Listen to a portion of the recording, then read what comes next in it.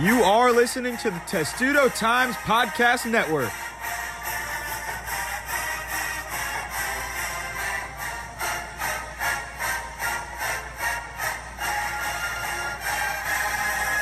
What's up, guys? This is Andrew Terrell coming at you live from Indianapolis, Indiana. I'm going to start doing a couple solo Q&As every couple of weeks to keep you guys entertained as much as I possibly can. You guys have sent in a ton of questions, and I want to get those things answered. And I feel like this is the easiest way. I'm currently driving home from looking at my buddy, John McShark Dawson. He just got a new house. It's incredible. Shout out him. Shout out 75 Block. However, let's jump right into these questions. I'll just go straight to the Instagram, read them out. So the first one was, what are the struggles of being a high-level D1 athlete that most people don't see? Like, what's practice like, travel, logistics, and school?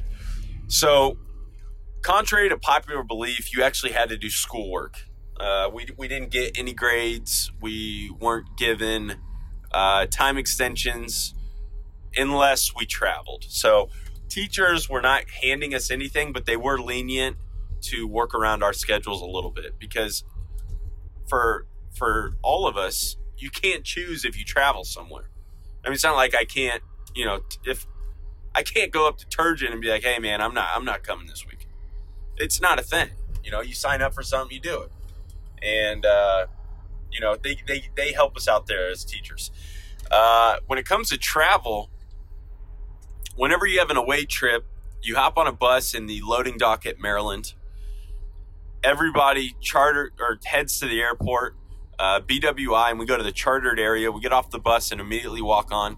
Everybody has assigned seats. Now, they're not assigned from Turgeon or the plane crew. They're assigned, once you sit your ass in that seat, it's yours for the year. Don't move. You better choose wisely. Somehow I got a really good seat every single year of my career. As a junior and senior, I mean, that was just a given. There was absolutely no chance I was taking a seat up by one of our assistant coaches. Not that I didn't like them, but, I'm not trying to sit there and watch film with those guys all day. That's all they do. They sit there and they fucking watch film. But anyway, once you get off the plane or you land in the city that you're heading to, you immediately get on a bus and you go to the gym and you do a shoot around. It's nothing major. You just get used to the rims, all that stuff. That night, we stretch in one of the hotel ballrooms, and then, we go to sleep. We're all friends. We just kind of all hang out and, chill. It's not like we're leaving the hotel or anything. Next morning, you wake up early, you got breakfast, you got film, you got walkthrough, you do a real shoot around, scouting and all that type of stuff. You come back, you have your pregame meal, then you go play the game. Right after the game, you drive straight to the airport and you head home. Doesn't matter what time it is. And that's a very typical road trip. One of the worst road trips I ever had, actually I've got two. When we played at North Carolina, probably the coolest moment of my life. However, when we played at North Carolina my freshman year as number 3 versus number 8, huge game. We get on the plane heading to UNC, and out of nowhere, I just have explosive diarrhea. Brewing. So I'm not about to go on a plane. I couldn't do it. There's no way I would ever do it. Shout out Jake Lehman. He blew plane bathrooms up more regularly than, regular bathrooms. But I wasn't going on a bus either when we landed. So I've got 2.5 hours of just straight deadlock hold on stuff that shouldn't be held. So we get to the gym, UNC, and I run into the nearest bathroom I could find. Turns out it's the referee bathroom. No chance I'm flushing. I'm hoping the refs think UNC's doing it to him and not the Terps, and we'll get a couple more calls. But I walk out of the bathroom after laying that, and I got some gray-haired dude walking slow as fuck in front of me. I'm like, come on, man. Like, put a little juice in the legs, man. Get a little energy rocking. Anyway, the dude's walking slow, but I'm not about to pass him. It's a small enough hallway that you just got to bite the bullet. You got to walk just as slow as the old man. And then as you walk into the area where you start seeing the gym, it opens up, a pretty good amount, and you start seeing the gym. You see the powder blue, and it overwhelms you when you see it the first time at Carolina. And I think that's why they get a lot of recruits. But right when I saw it, I said, holy Jesus. And the gray-haired dude that was walking slow as hell turns around and he says, you like that? Because I built that shit. Turns out the gray-haired dude's fucking Coach Roy Williams. Legend. And we start shooting the shit a little bit. I let him know that he needs a wheelchair and a walker. And as I'm walking away, he says, hey, great talking to you. I'm very excited for the game tomorrow. Andrew. And I kind of just sat there and I paused and thought, you got to be shitting me. This dude knows the 15th dude on the roster by name and face. I didn't introduce myself. He knew me by name because that's what legends do. That's what coaches do. They know every single person on a roster. And he didn't just know my stats or my jersey number. He knew me by face. Right when he said that, I just, I had so much respect for that shit. Few people would even care to look down a roster past 8. The dude knew 15 sitting on the end with a towel around his neck by face. I mean, if that doesn't shout mad respect, I don't know what does. But yeah, that's a typical road trip. Maybe not, me shitting on myself. However, Michigan State, my sophomore year, we were heading to Michigan State, maybe my junior year, had a weird feeling fart, ended up shitting myself, had to sit on the plane butt naked. And not many people can say they've chartered to Michigan State, and even less people can say they've chartered to Michigan State butt naked because they shit themselves as a 22-year-old man. So, shit happens. I got another question that said, thoughts on Mitchell twins leaving? I know it's kind of fresh / sensitive, but really surprised me. Big hit to our depth. Mitchell twins left because of their own attitude issues. There was no fight. There was no, huge breakup. They wanted to transfer because they're babies. That's plain and simple. I actually really like the Mitchell twins. Like a lot. But they had attitude issues, and Turgeon's not going to put up with that. I'm assuming they came to him about transferring, and Turgeon's not going to sit there and get on his knees and beg. No coach ever should. If you don't want to help us win games, you don't have to help us win games. You can transfer and go somewhere else. However, I'm not sure that it hurts our depth at all. Mostly because I'm a big believer that you play your best 6 players and you play a 7th sparingly. But that's just me. I'm also, I'm not a D1 coach. I've got no clue what that would do to a player's legs. However, you don't play an NBA schedule. You play maybe once or twice a week. If you can't play 38 minutes as a high, level D1 player, then what really are you doing there? Another question we got was, is Turgeon still a top 10 coach? If not, what changed besides the team's ranking? I'm not sure how to answer that. Clearly, the offense is stalling. I mean, that's just clear. However, if you look at turnovers, 90% of the turnovers are in transition. What is there to teach in transition other than run your lanes and then pray to God that your players are competent enough to make the right play? And for whatever reason, against Seton Hall, they weren't competent enough to make the right play. Usually Maryland's really good in transition. However, they sucked against Seton Hall. If they convert all of their, points in transition, or even 50%, or have dead ball turnovers where you're not just giving it to a team and they are running in transition, they win that game by 10 plus. So I understand it looked bad, and I get, run more plays, all that. But a lot of that was just transition offense. The defense looks great. They scouted really well. Their best 2 players weren't in there, but that made Seton Hall a better defensive team. I don't know what play you would draw up to score on that team right there. Because what do you want? You want a layup? Because that's going to be a layup over a contested 7-footer. Okay, do you want an open three? Well, that relies on your player hitting an open shot. And neither was happening that night. And, sometimes I think the coach takes too much blame.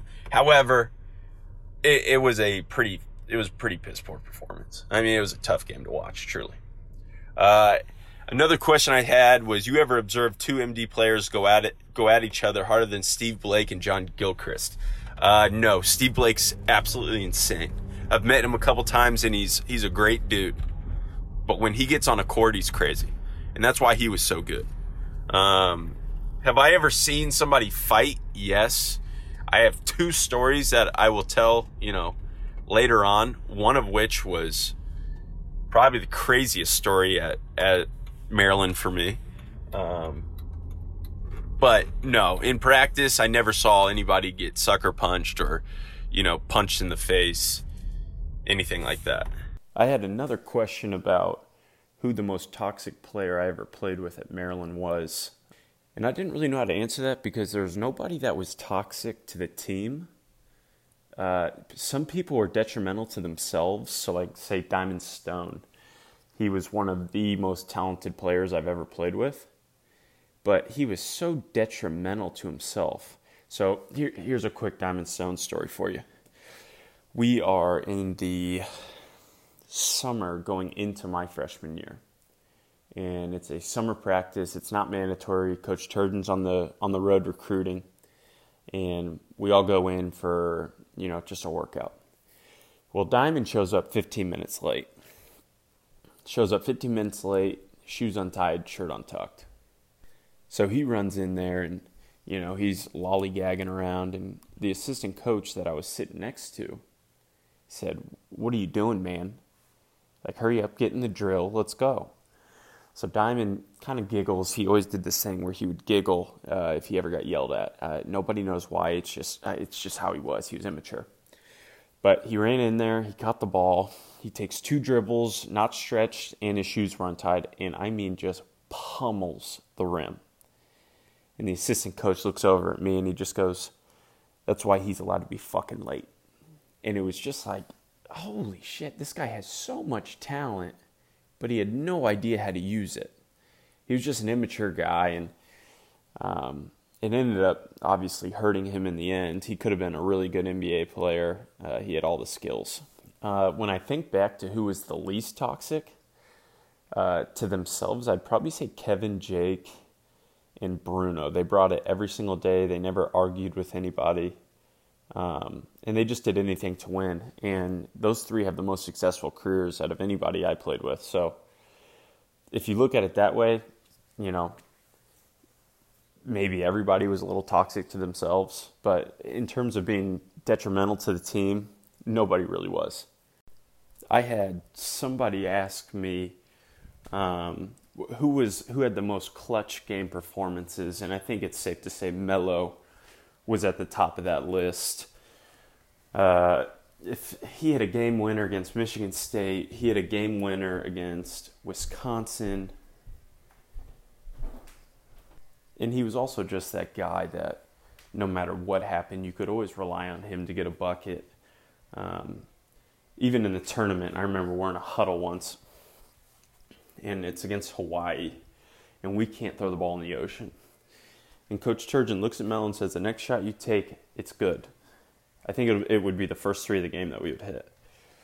And Melo came down the left wing in the second half and just buried it. And you can see Coach Turgeon's reaction, but you can see everybody else's reaction. We all knew that ball was going in. He was a guy that we could count on.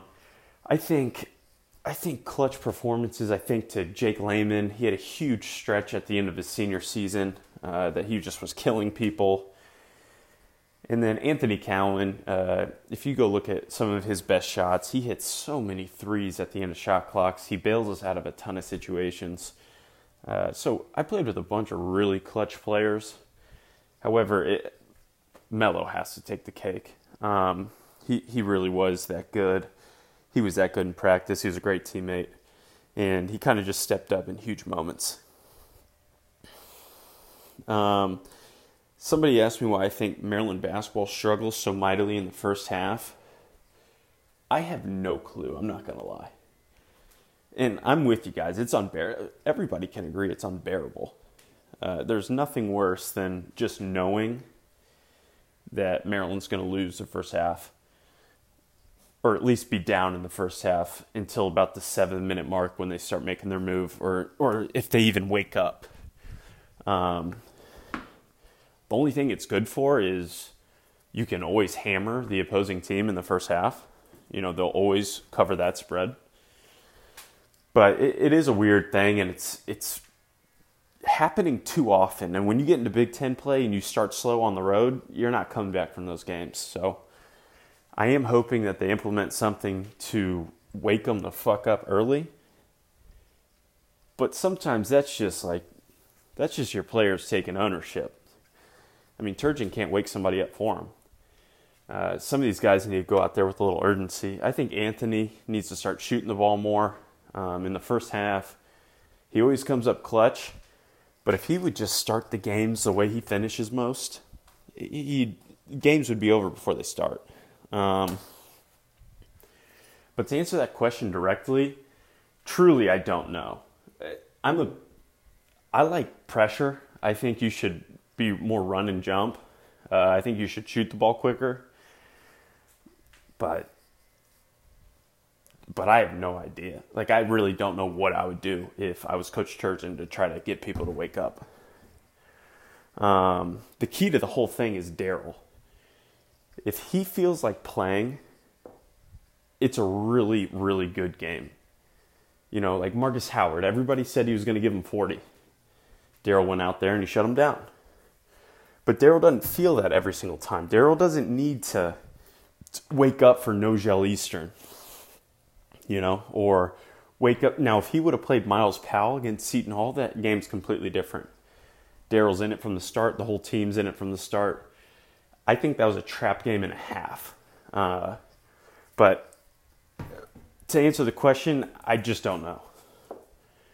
And I want to keep answering all these questions. I didn't answer about 25 to 30, but I'm going to keep coming out with, 15 minutes or so of content each, every couple weeks of just me being solo, answering questions, telling stories. So please continue, giving me questions, because I'm going to get to every single one. I'm going to leave you guys with this story where at Michigan State, my freshman year, I used to do this thing where I would do a rainbow kick with the basketball, and I'd kind of sit there and juggle, and then I'd kick it to Jake Lehman in the corner for a 3. This time, for whatever reason, I airmailed Jake by about 30 to 40 feet, which would be about 15 rows up into the stands. And Nike basketballs, if you've ever played with one, are not cushioned at all. So the ball ends up going about 15 rows up and absolutely pummeling this guy in the face. Dude ends up getting a bloody nose. As the ball's traveling, I turn around because I don't want him to think I did it. I know that sounds like a baby move, but I was trying to get him to think Jake did it. So I turn around, I walk away, and 2 seconds later, the guy's at the bottom of the stairs trying to come onto the court to fight me. And he's asking everybody, who did it? And all the fans, whoever saw it was like, it's blah, blah, blah. Ends up, security drags this guy out. He's got a bloody nose, and he gets thrown out of the game before it starts. All because, I airmailed Jake in the corner. Now, in hindsight, I probably should have gone over there and helped him out. Told the security guy it's my fault. I accidentally hit the dude. But then, he's a Michigan State fan. Well, why the hell would I ever do that? So I watched him leave. I'm sitting there laughing to myself, watching him go. And the whole time, all I'm thinking is, this is karma. We're fucked. There's no way we win this game. We're screwed. We end up losing, and I walk over to Jake, and he's just like, dude, that was 1,000% karma. I mean, that's all it is. All I had to do was go over there and apologize, and we probably win that game. But instead, I watch him bleed as he was walking out.